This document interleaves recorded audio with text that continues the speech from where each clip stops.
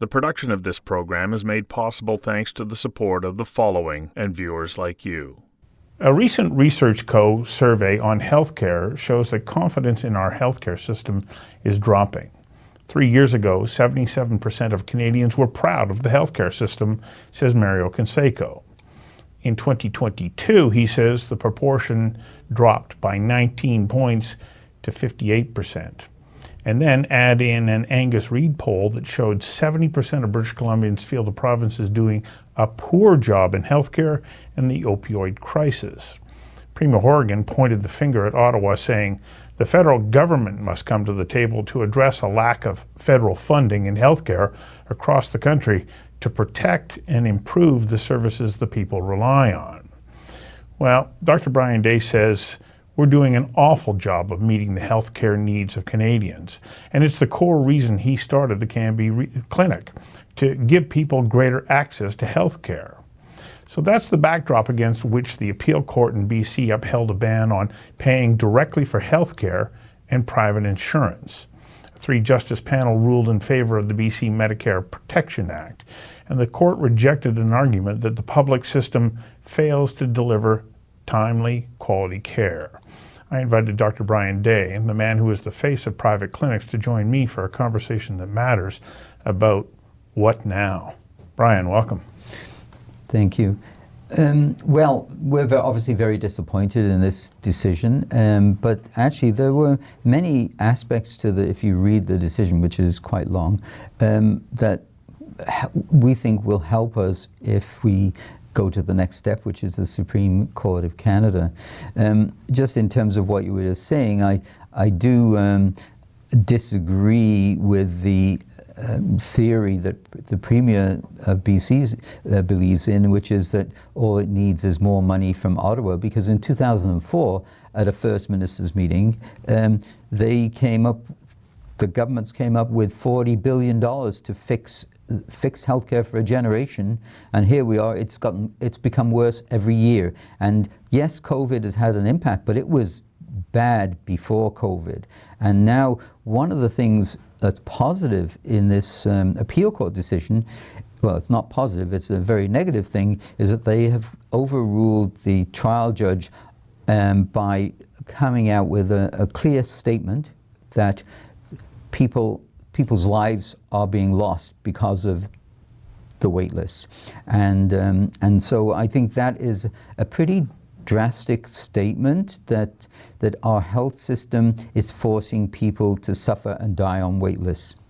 So let's start kind of at the beginning. I think a lot of people get kind of wrapped up in this argument and they go, no, we've got to protect our system and we can't let these kinds of things happen because we hold this up to be a model of healthcare. But they don't fully understand what clinics like yours do. Like, what is your primary business? Well, the commonest single demographic of a patient at our clinic is a unionized worker injured on the job. WorkSafe BC, and these are ordinary British Columbians, and we get patients from the Yukon as well, and they are basically taking advantage of private insurance. And last year 89,000 patients were treated in private clinics in BC, and a large number of those are injured workers. If they didn't exist, those would be put back into the public system and increase the wait list. This is pretty logical. The other thing that I think needs to be stressed is our case was about the illegality in Canada, and in BC in particular, of being able to obtain private health insurance. We are the only country in the world where it's unlawful to obtain private health insurance. We're the only country in the world where patients are forced to suffer and die on wait lists without any way out unless you leave the province or the country and go somewhere else. Okay, that doesn't quite make sense, because didn't you just say that WorkSafe BC is a private insurance system that gives access to the services that you're providing? Because when you're doing that work, you're not billing the medical services plan. Bill them, but I can't go get my own insurance. So there are exempted groups, and WorkSafe BC is one of the exempted groups. It is a form of private insurance. That's how they describe themselves. Other exempted groups, strangely enough, include judges and federal employees, and perhaps more remarkably, federal prisoners. So we sometimes say, and it's not really a joke, is that our case is about trying to get the same rights for Canadians who are not in jail as those enjoyed by those who are in jail. And to me, as I say, the fact that we are unique, literally unique on the planet is something that's quite strange. So what is it about our system that makes it so unique, but also, so challenging? Well, our system is unique in that that if you're on a wait list for a hospital procedure in BC or Canada, and you have exceeded, even when you exceed the time, the maximum acceptable time that the government has stated by their criteria, is likely to cause harm, a risk of harm, you are forced to stay on that wait list. And so even in our lower court trial, the Supreme Court of BC, there was data from one health region in BC that 308 patients died on the wait list in a single year. There's data now from Canada that last year over 11,500 Canadians died on public hospital wait lists.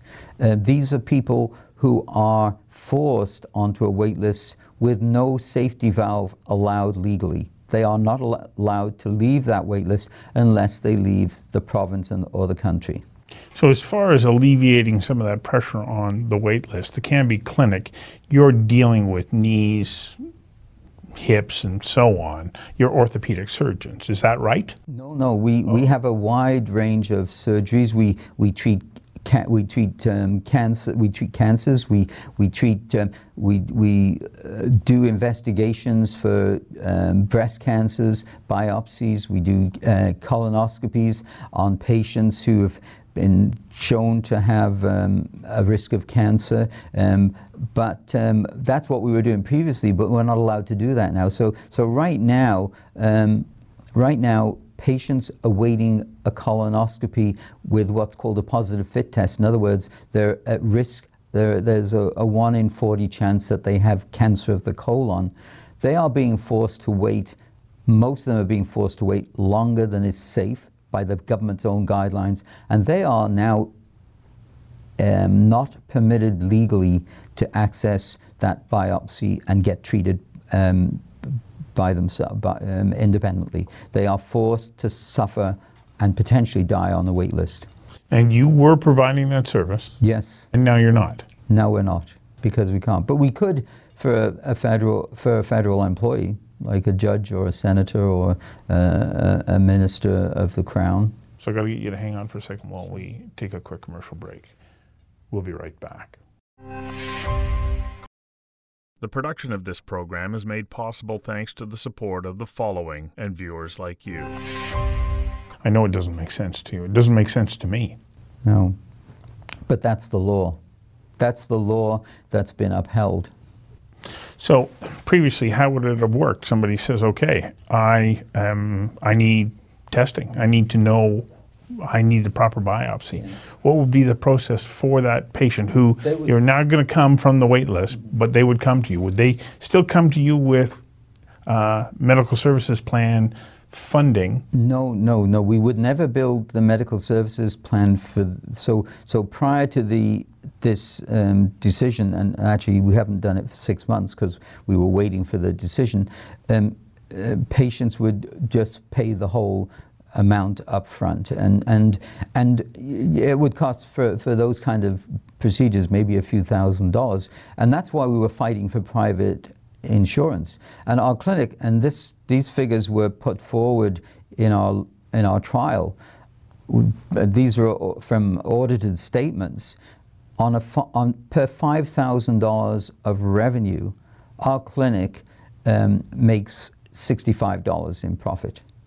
And that's a very good ROI. It's not why we opened the clinic. We opened the clinic because in Canada and British Columbia in particular, surgeons are denied access to the public operating rooms. So when I first started practicing here, I had 22 hours of operating time a week in the public hospitals.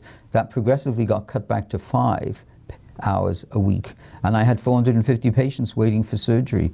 So the government has responded to the increasing costs by rationing access to service. And in my specialty, say orthopedics, there's some of the biggest wait lists are in orthopedics. There are 200 unemployed orthopedic surgeons, young orthopedic surgeons who can't get hospital privileges. So it's rationed.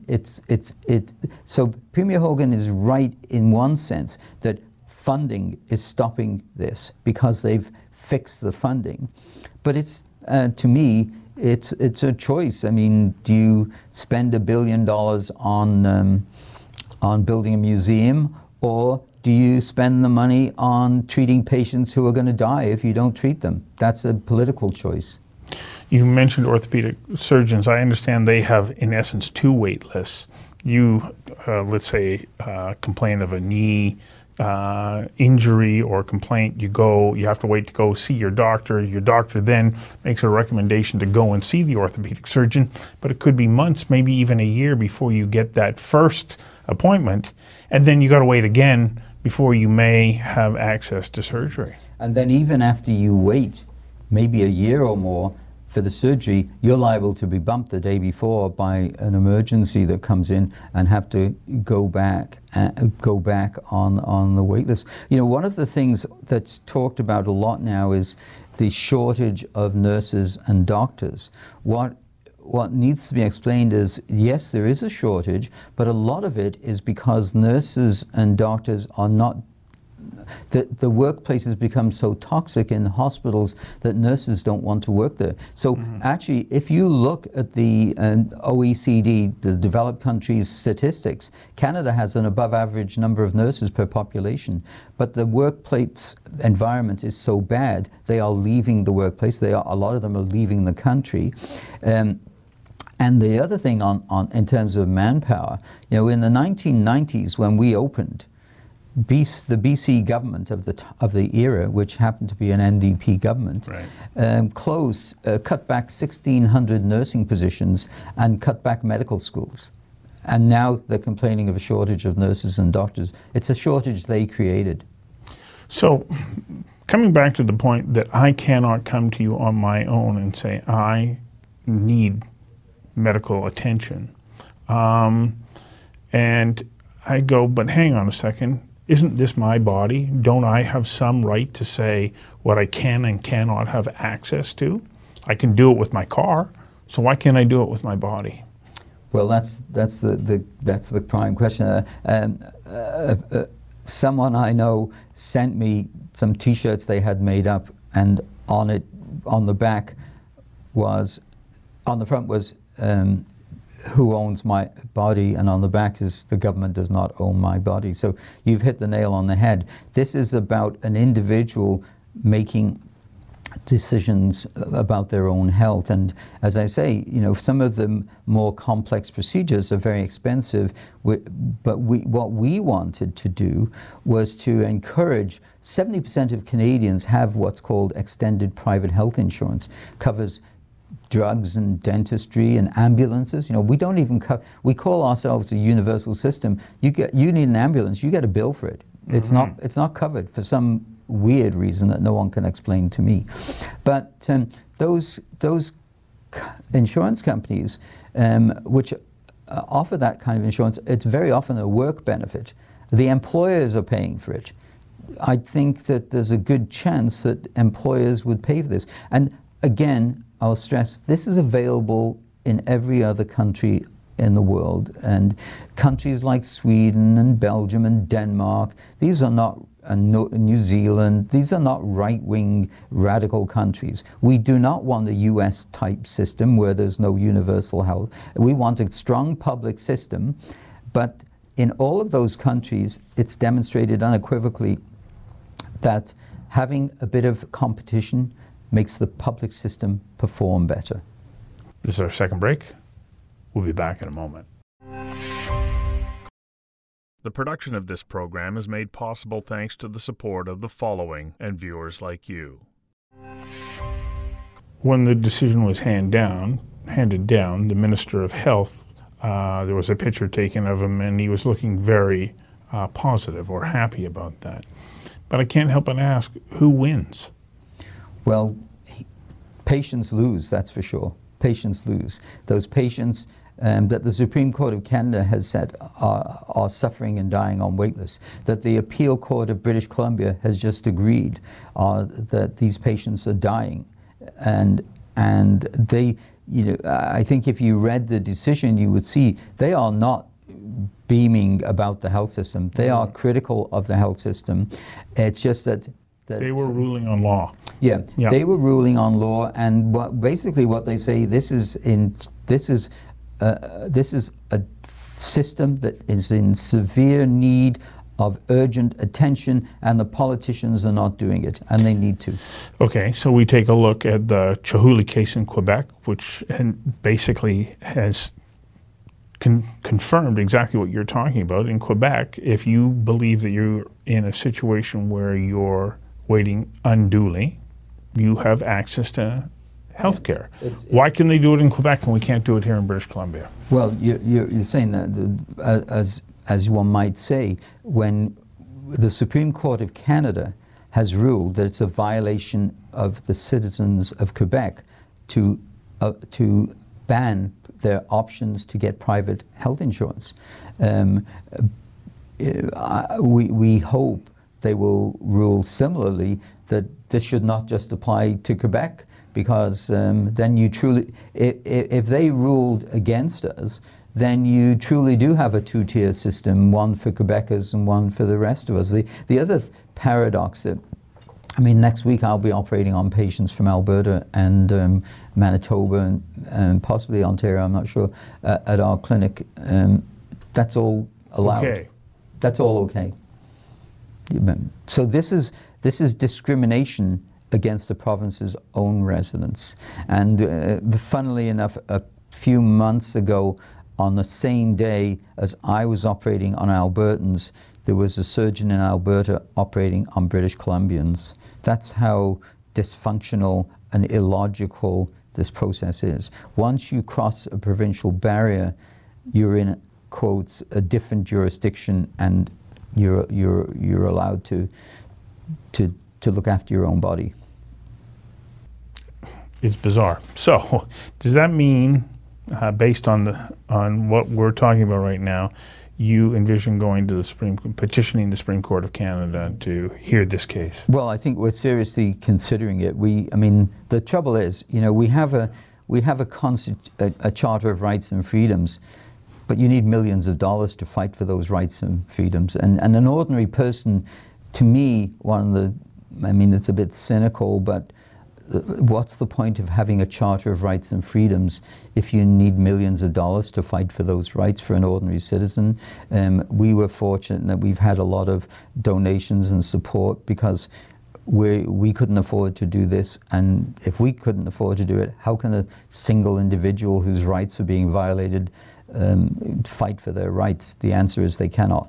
I bumped into Chief Joe Alphonse of the Silcotin First Nation, and when they were taking their case to the Supreme Court, they were running out of money constantly. They had so many people who were telling them to give it up, but they didn't. And in sticking with it, they changed the law in the country. Not just in British Columbia, not just their case, but they changed the law in Canada. Do you have that kind of resolve to fight your way through that? Yes, and we're hoping to have some First Nations groups intervene on our side if we go to the Supreme Court of Canada. There's an indication they will. So what's the process that you have to go through now? And also, let's also talk about what's the current status of your clinic. So right now we're just treating workers and exempted groups, and non-residents, visitors. BC does have a lot of tourists. We can treat them. So, I mean, it is like the former Soviet Union in Moscow. Visitors could go in tourist shops and shop, but the Muscovites were not allowed in there because it was only for tourists. It's the same with healthcare here. It's crazy, but it's Canada. Third and final break. We'll be right back. The production of this program is made possible thanks to the support of the following and viewers like you. So, do you find that you're getting good public support for what you're doing? Because, and I ask this because I bring your name up, and in some circles you are hailed as a groundbreaker, and in others you're vilified. Yeah. Well, here's one of the things that happens. When it applies to you, your approach changes. And I remember years ago I was asked to present, in 2002, the Senator Michael Kirby had a Senate committee on it, and I was asked to present there. And I said, look at the story of one of your colleagues. There were about 12 senators around the table. One of your colleagues, Senator Ed Lawson, former head of the Teamsters Union, he was totally against private health care. But then when he needed heart surgery, he used his reciprocal insurance with the Teamsters Union in the US to go down to Seattle and get his heart surgery. I said, I don't call him a hypocrite, but this is, until it affects you or your loved ones, you can't really have a true reflection of what this means. And I didn't know, but he was at the table. He stood up and he says, you're right. He says, I used to think the way you just described me, and I was wrong. And now I admit it. And so one of the things we do know is that in 2018, Ipsos did a Trans-Canada poll. And across the country, 76% of the public, it was a poll on our trial, at the BC Supreme Court, 76% of the public wanted us to win this case, which is a pretty big majority. I mean, if I were standing for political office and got 76%, I'd be in pretty good shape, I think. So earlier you said it costs millions of dollars to be able to launch a petition to the Supreme Court.